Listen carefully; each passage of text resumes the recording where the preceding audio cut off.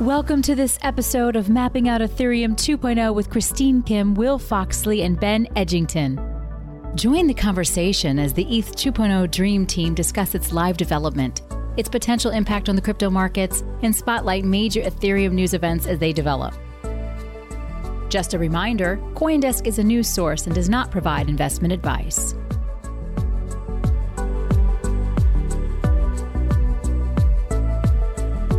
Welcome back to another episode of Mapping Out Ethereum 2.0. I'm Christine Kim, a research analyst at CoinDesk. As announced last week, our show will now be hosted by CoinDesk markets reporter Will Foxley and lead product owner at ConsenSys, Ben Edgington. Hi, Will and Ben. How are you guys doing today? Doing pretty good. How about yourself? I heard you had a very stressful morning, Will. Did, but I got some skiing in this weekend, which I know you are a big skier too. So that was pretty relaxing. It's like March. Good. You guys still have snow where you are? Oh, we can ski till I've skied through July sometimes or into July. What? I didn't know that. That's so cool. Yes, Vancouver great. Snow. Oh, Colorado. So Vancouver snow only goes till like mid-March. Ben, I heard, how are you holding up? I mean, I've been hearing that the UK, in terms of lockdown for COVID-19, some of the world's most restrictive policies are in place over there. How are you holding up? Hey, Christine. Hey, Will. I don't know if we have the most restrictive policies, but it is pretty tight, pretty severe at the moment. Yeah, we can't do a lot, but it feels like normal life now. It's been so long. There is light. The vaccine program is going incredibly well here. So as of today, we've vaccinated nearly half of the adult population of the UK. It's been stunningly effective. And spring is here. So we've had a couple of lovely days weather. So looking forward to getting outside. Things are looking up. Definitely. We're also active. Will going out on skiing, Ben going outside to enjoy the good weather. I feel like we're a very active bunch. Sure hope so. We got a lot of nerd hours online, so you get outside a little bit. It's true. Our work is very much in front of the screens. But for now, we're just going to be talking and chatting, and we're going to take an hour out of our days to talk about the latest ETH 2.0 news, starting with ETH 2.0's technical progress. Ben, could you start us off by giving us the technical breakdown on what's been on developers' minds about the network and its progress thus far? Yeah, things are good with the Beacon chain. No news is good news. So let's talk about something else. Let's talk about withdrawal credentials. I'm sure that's your favorite topic. So there was What even is that? Let me explain. We actually had a small spec update. It was sneaked out last week, and it's the first update for 4 months. And there's only a tiny change in it, but potentially it's going to have a big impact. So when you put down a stake on ETH2, you register your keys, and you have to generate 2 keys. One is your validator key that's used all the time to sign transactions and blocks. And you have a withdrawal key. And the idea is that in future, when withdrawals are enabled, you can use that key to get your stake back after you've stopped validating. Now, for kind of historical reasons, that withdrawal key is currently an Ethereum 2 BLS key. So it's a different kind of cryptography from Ethereum 1. And that was part of the original design. But things have changed. And it looks like we're going to be able to withdraw directly onto the current Ethereum 1 chain into normal Ethereum 1 accounts that we all know and love. So why does this matter?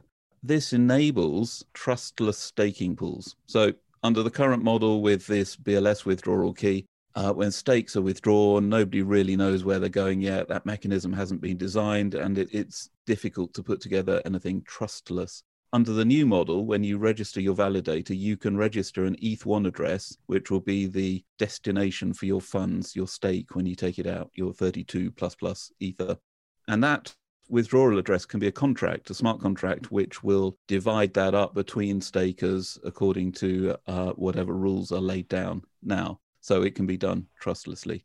So this is a big deal, and it will enable outfits like Rocket Pool who have been blocked by this functionality, and they'll be able to get up and running. That is so cool. But I'm a little bit confused because if the withdrawal functionality is to Ethereum, and we're not exactly sure how Ethereum 1 and Ethereum 2.0 are going to merge, if we know that the stake that you earn on Ethereum 2.0 is withdrawn to Ethereum now, wouldn't that cause some kind of complications in the future when you guys start to merge the two chains? Isn't the reason why you kind of prevented any pathway for withdrawals in the first place, wasn't it to kind of de-risk the Ethereum 2.0 development roadmap until the phase 1.5 when things start to merge? Yeah, to be clear, withdrawals won't be possible at all until ETH1 chain and ETH2 have merged. So when we've got ETH1 on top of the Beacon chain. So this is designing a mechanism for when that has already happened.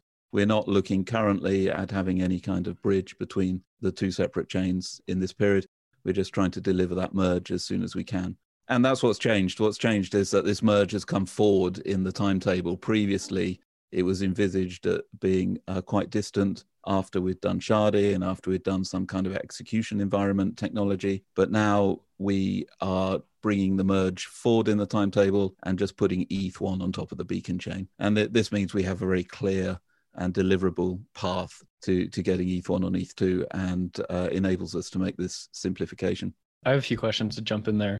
So with the Berlin hard fork spec just being like finalized, and that's coming in April, and then the London hard fork is expected in July, and that mostly has to do with some other features of Ethereum, like the Ice Age, which is like has to do with how Ethereum mining works. But I noticed there was some talk about the BLS spec going into that hard fork. Is that kind of the reason for getting rid of this or pushing out this withdrawal credentials spec last week, because it's so unknown if the BLS thing will change on ETH1? Am I understanding that correctly? Yeah, that's not really the issue. It's still kind of independent at this stage. So when we came up with this mechanism a couple of years ago, it was envisaged that Ethereum 2 would be completely different from Ethereum 1, that we would have a different account model secured by a different kind of key, this BLS key, and that Ethereum 1 accounts would be kind of legacy. We've taken a different route. We've taken a more kind of practical and pragmatic route and are just importing ETH1 as is into ETH2, which means that we can make the withdrawal mechanism, we can base it around the ETH1 contracts. It doesn't need any extra functionality on ETH1. It will just work as is. That's the goal. Okay. Analogy wise, this reminds me of when Ethereum 2.0 was likened to trying to replace the engine of a plane that was already in midair.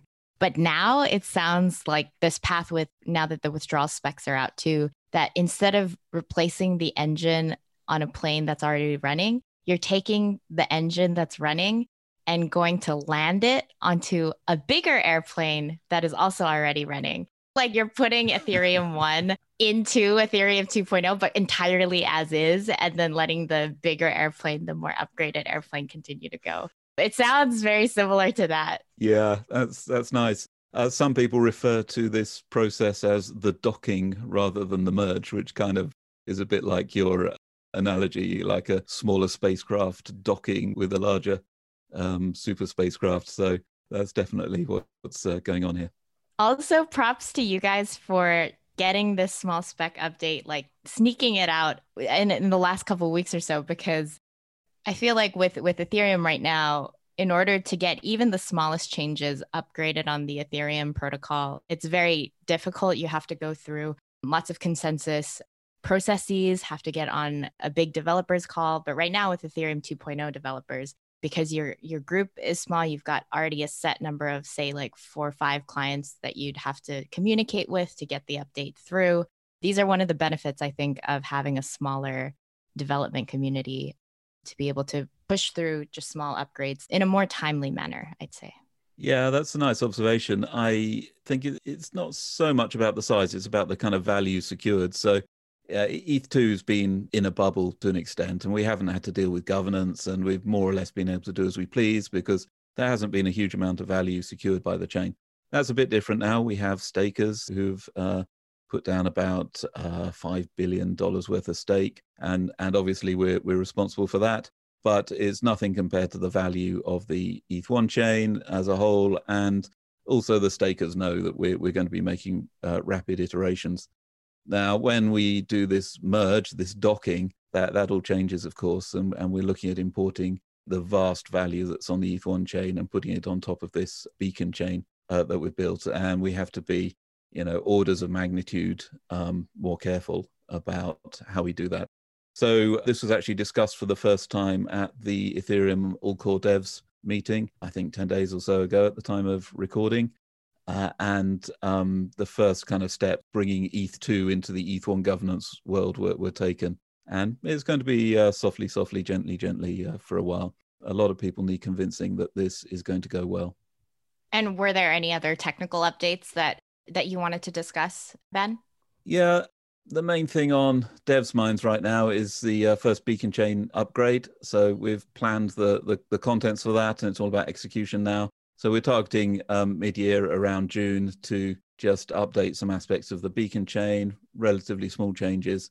But really, it's a test of our ability as ETH2 devs and client teams to coordinate an upgrade to the running chain without messing anything up, and is good practice for the future upgrades such as the docking or sharding. So we've just got lots of work getting clients ready. So in the Teku team, we're supporting versioned data structures and versioned processing logic and that kind of thing so that we can run the older protocol and the newer protocol together. And have you guys talked about what you'll name this inaugural update, your guys' first hard fork?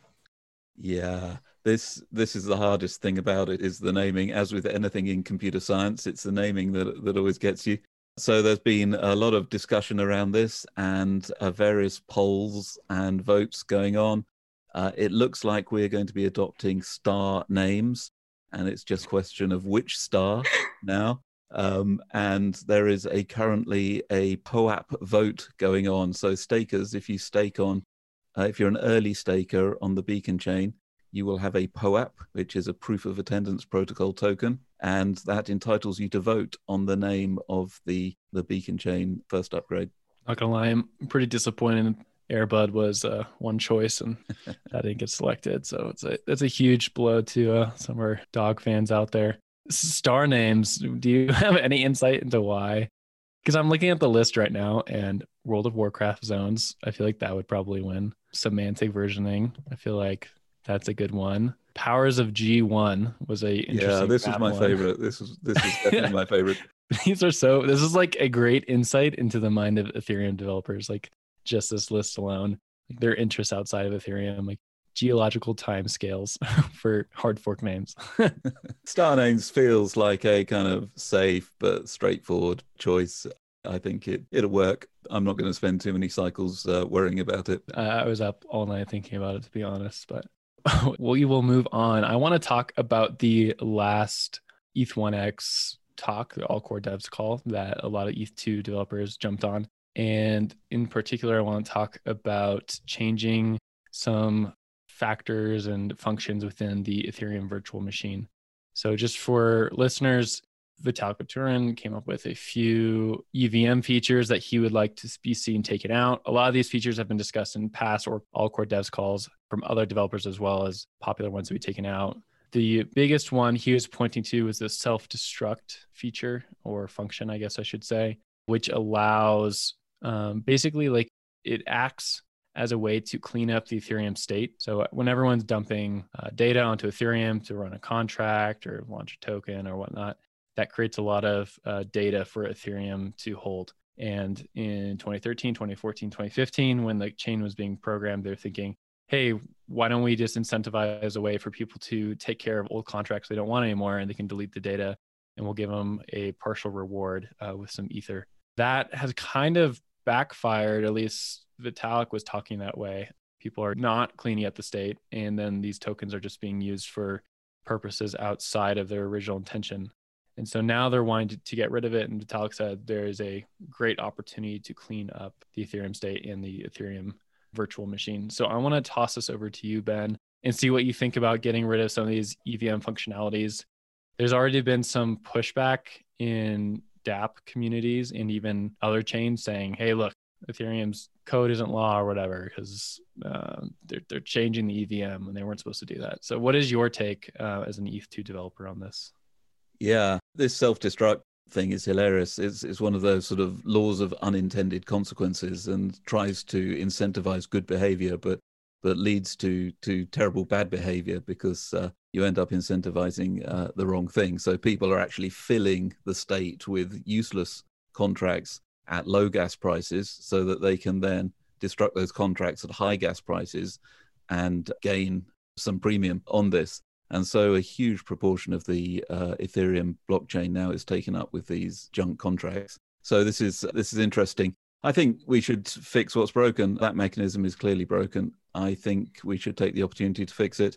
I'm not an immutability maximalist in this sense. It will possibly break some old smart contracts, and the devs are very cautious about that. Looking through the state of Ethereum for things that'll break outside this Gascoin thing. But it seems to be a sensible approach to dealing with something that's clearly broken.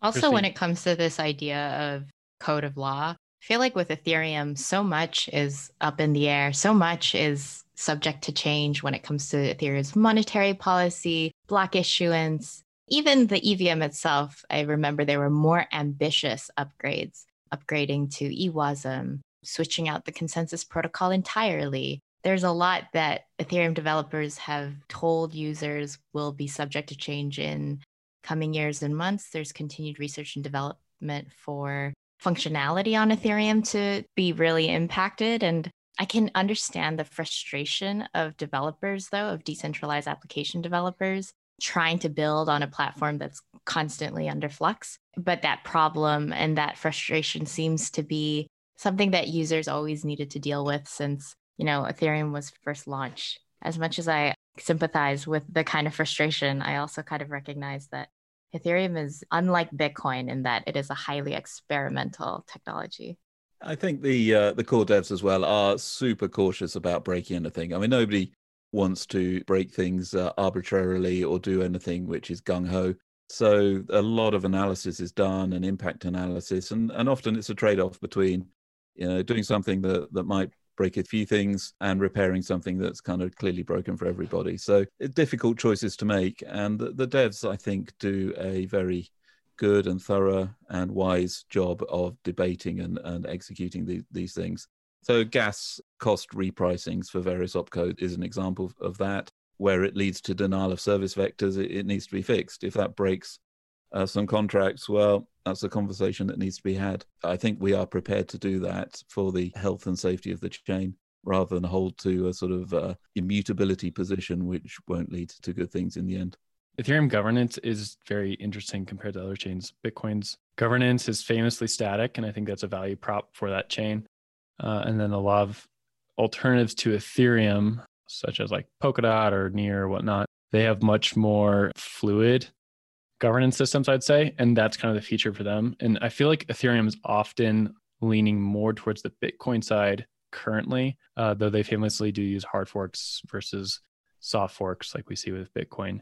This is like definitely a touchstone for me, I think. And I think it's going to be interesting looking back on it if this EVM change does occur, because it is like a breaking change for a few contracts. And one contract in particular to look at that this would kind of drudge up some bad history of is the Parity wallet that I think in 2017 or 2018 was locked, and it had like $50 or $60 million worth of ETH in it. This self-destruct feature was a big reason that wallet got locked. I mean, there's some other problems with the code around the wallet itself, but it was a huge bummer for Parity Tech because they lost a lot of their money. And then it was a blow to development for that chain. Of course, Parity at the time was developing the Parity Ethereum client, which is now Open Ethereum. To me, like I wasn't around at that time, but looking back on some of the blog posts and talking with community members who were around during that time, I think that was a pretty big moment between Parity Tech and the Ethereum community. So I want to ask you, Ben, as someone who's been around during that time, just reflecting on that moment and how this opcode being yanked kind of plays into bringing back up those bad memories. I'd forgotten about that one. Will, thanks for the reminder. Yes, you're right. I mean, this ability of contracts to destruct themselves, it is in a way kind of makes the chain mutable in a way perhaps it shouldn't be. So fixing that would be good. And so Parity had this important part of the contract disappeared by a third party. and made all of the wallets unusable after that. And in that instance, there was a lot of lobbying to roll back that or to restore Parity funds. And as a community, that wasn't the path that was chosen at that time. So, a lot of debate, but under those circumstances, we didn't change what had been done in the past. There is a strong reluctance not to revise history in Ethereum. People point to the DAO hack, and I think that's probably the first and the last time that anything like that will ever happen, even though technically no history was rewritten, despite what the trolls will tell you. And since then, we might make changes that change the network for future users, but I don't see us reverting anything in future at all. Yeah, I definitely don't see any reversion happening, because that'd be a huge thing for Ethereum to undergo. And a lot of people would have opinions on that topic. It's interesting bringing back these old memories, because they necessarily happen when you make changes to a chain for the betterment of the chain. Like looking at this opcode itself, the arguments Vitalik and others have posted seem like it's worth undergoing. So that was kind of the largest change that I wanted to talk about from that core devs call. I think a few other things that were brought up on the call was mostly just the Berlin hard fork. And there's some lower level updates to gas repricings, a few other EVM changes, I think, just to make the EVM just talk a little bit better to itself, some pre-compiles. The most important thing I think that was decided on that call, well, it wasn't decided quite yet, but EIP 1559 was presented, and it will be most likely accepted for the London hard fork at this upcoming all core devs on March 14th, I think, or March 7th, I think. And that EIP is going to change Ethereum a ton. So Ben, I don't know if we've talked about it on this podcast yet, but have you dug into EIP 1559 and what do you think about it? And Christine, I'd love to get your analyst opinion on it as well. Yeah, I'm not super noisy on 1559. Got other things on the mind, but I definitely like it. I think it's great for the future health of Ethereum as a network and good for user experience as well. One of my close colleagues is Tim Baker, who's been very involved in this effort to get 1559 well scrutinized and eventually included.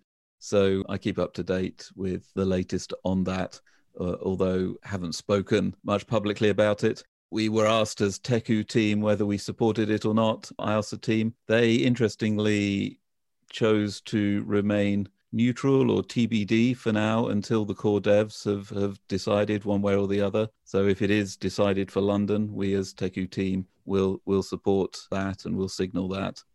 We have a number of Ethereum 1 core devs in the Teku team, and I think they're a bit sensitive about putting too much pressure on the Ethereum devs, too much political pressure. It's not easy being a core dev. It's very true. The kind of pressure core devs face when it comes to these kind of decisions are quite large. On the topic of EIP 1559, I think that one of my main concerns with it was that the monetary, basically like the total issuance of Ether would be in flux always, in that depending on how many people are using the network, impacting how much fees are being burned, how much the ETH supply is going out of circulation, that will impact, does the ETH supply grow over time, or does it shrink over time, or does it stay constant over time?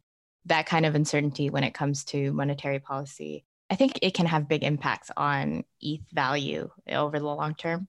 I think the other part that was really interesting and that I'd like to continue to follow up on is how EIP 1559 will translate in an Ethereum 2.0 environment. So when Ethereum 1 does dock into the Beacon Chain environment, into proof of stake, presumably EIP 1559 will just continue on as normal. How does that play into the dynamics of validator rewards and issuance in this new proof of stake environment? With any major upgrade to Ethereum, now with Ethereum 2.0 having been launched, those are always considerations that are really interesting to think about and always really interesting for me to continue to follow up on and ask developers about, because I think the reality of Ethereum 2.0 materializing, it's a lot more imminent. It feels a lot more imminent now than it used to. Yeah, and I think there's a push to get this merge, this docking done sooner rather than later because of the the fuss that the Ethereum miners have made about 1559, which many believe is completely unwarranted, has, I think, forced thinking through getting Ethereum onto proof of stake sooner rather than later. So that's focused the minds to an extent. 1559 is already built into ETH2. So if you want to put data on shards when we implement sharding, that already has a 1559-like mechanism for it. So some fees are burned and it has this block size dependence on the fees. Yeah, we fully expect that to be in operation too for the ETH1 chain.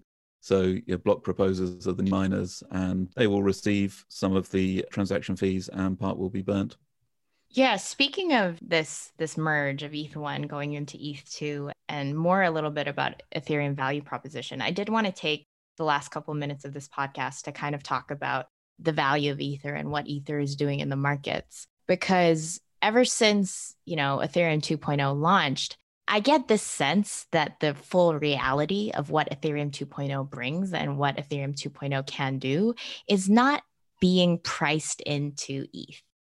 The latest, bullish price action that we've seen in the markets for Ether has closely followed what's been happening with Bitcoin. So, just tracking things like when Bitcoin price goes up, you see ETH price also kind of rally along with it. When Bitcoin price goes down, you see ETH falling to a much higher extent, dropping a lot more.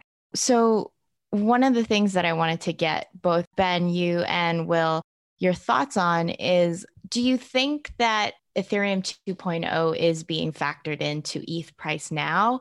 If not, if you're kind of thinking along the lines that I am, when do you think, or what kind of events do you foresee triggering the big market realization that Ethereum 2.0 is this technology that will make Ethereum adoptable for the masses? Because right now, I just get the sense that it's more seen as something still in the distant future, even though tech-wise and even though community-wise, we're already starting to factor it into governance decisions. And, we have a podcast on this and newsletters, et cetera. But I don't quite think the markets have caught up yet. But I mean, you guys might disagree. So I want to hear your thoughts on the latest ETH price bull run. And in my opinion, it does kind of seem very much led by Bitcoin and bullishness on Bitcoin.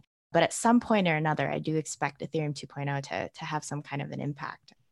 My general perspective on all of crypto right now is that it's all about unit bias, and then combined with the fastest horse is the one people bet on. So Bitcoin goes up because it's number one and everyone knows its name for years.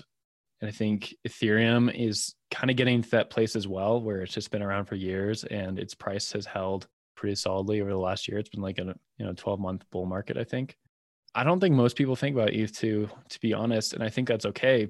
And I think that might even be something that core devs should want, because it is a bleeding edge research project. And software at its core should be something that's used and not known about, in my opinion. I should be able to use Google Chrome and it should just function perfectly. And the only thing I know about it is its logo and its name. That's how I view software, just as a consumer of it. I know for developers, they might think, oh, this is like my pet project or my baby. And they have much more sincere feelings about it, which is good. That's why they produce the best product. But I really don't know how much the ordinary consumer is pricing in ETH2.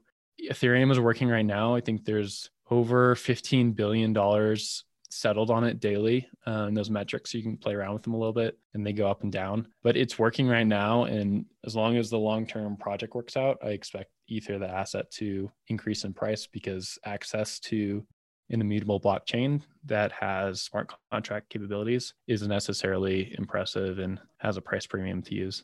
So that's my way of saying I don't know, but I'll toss it over to Ben. Yeah. There's a reason I stick to the tech and don't trade a lot, and it's all very mysterious. I think I would agree really with Will that the tech in many respects is not priced in at all to the coins, the crypto market in general, and this kind of disappoints me as a technical person. But evidence for this, if you look at the last 2 years of BTC ETH price by crypto standards, it's basically flat. I mean, they haven't differentiated at all. To my mind, ETH has accrued a huge amount more value as a protocol than Bitcoin. And if you just look at the top 10 on CoinGecko or CoinMarketCap, just look at what's in there. You can see that people aren't being discerning at all about the underlying technology.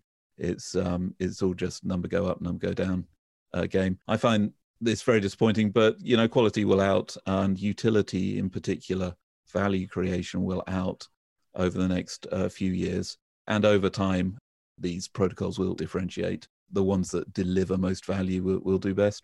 It's true. That's a good point, because over time, I do think that Ether and Bitcoin will differentiate themselves much more in terms of market value.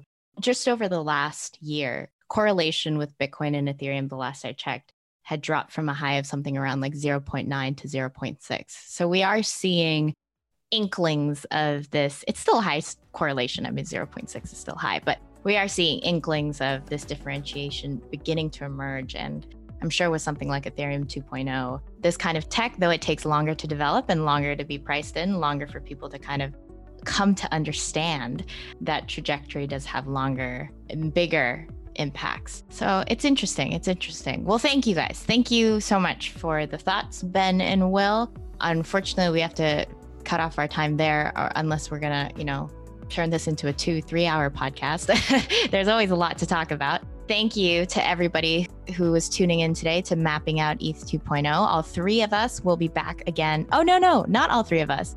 Ben and I will be back Thursday with more insights on Ethereum 2.0 and its development. Will is going to take a much well-deserved break. So please be sure to subscribe to CoinDesk Podcast for notifications and alerts when the new next episode airs. And if you haven't done so already, please subscribe to our newsletters. I write an update every other week on Ethereum 2 development, and you can find that at eth2.news, or follow me on Twitter and I'll let you know when the next one is out. And you can also subscribe to Christine and I's weekly newsletter, Valid Points, by going to CoinDesk.com. There you can keep up to date with us about CoinDesk's staking journey and ETH2 network in general. If you have any questions you'd like answered on this podcast, you can connect with each one of us on Twitter. Our handles are in today's show notes. Give us a shout out. We'd love to hear from you. See you next week for Mapping Out ETH 2.0, Ethereum as it was meant to be. Goodbye. See ya. Bye. You have been listening to Mapping Out ETH 2.0, part of the CoinDesk Podcast Network. This episode featured Christine Kim, Will Foxley, and Ben Edgington.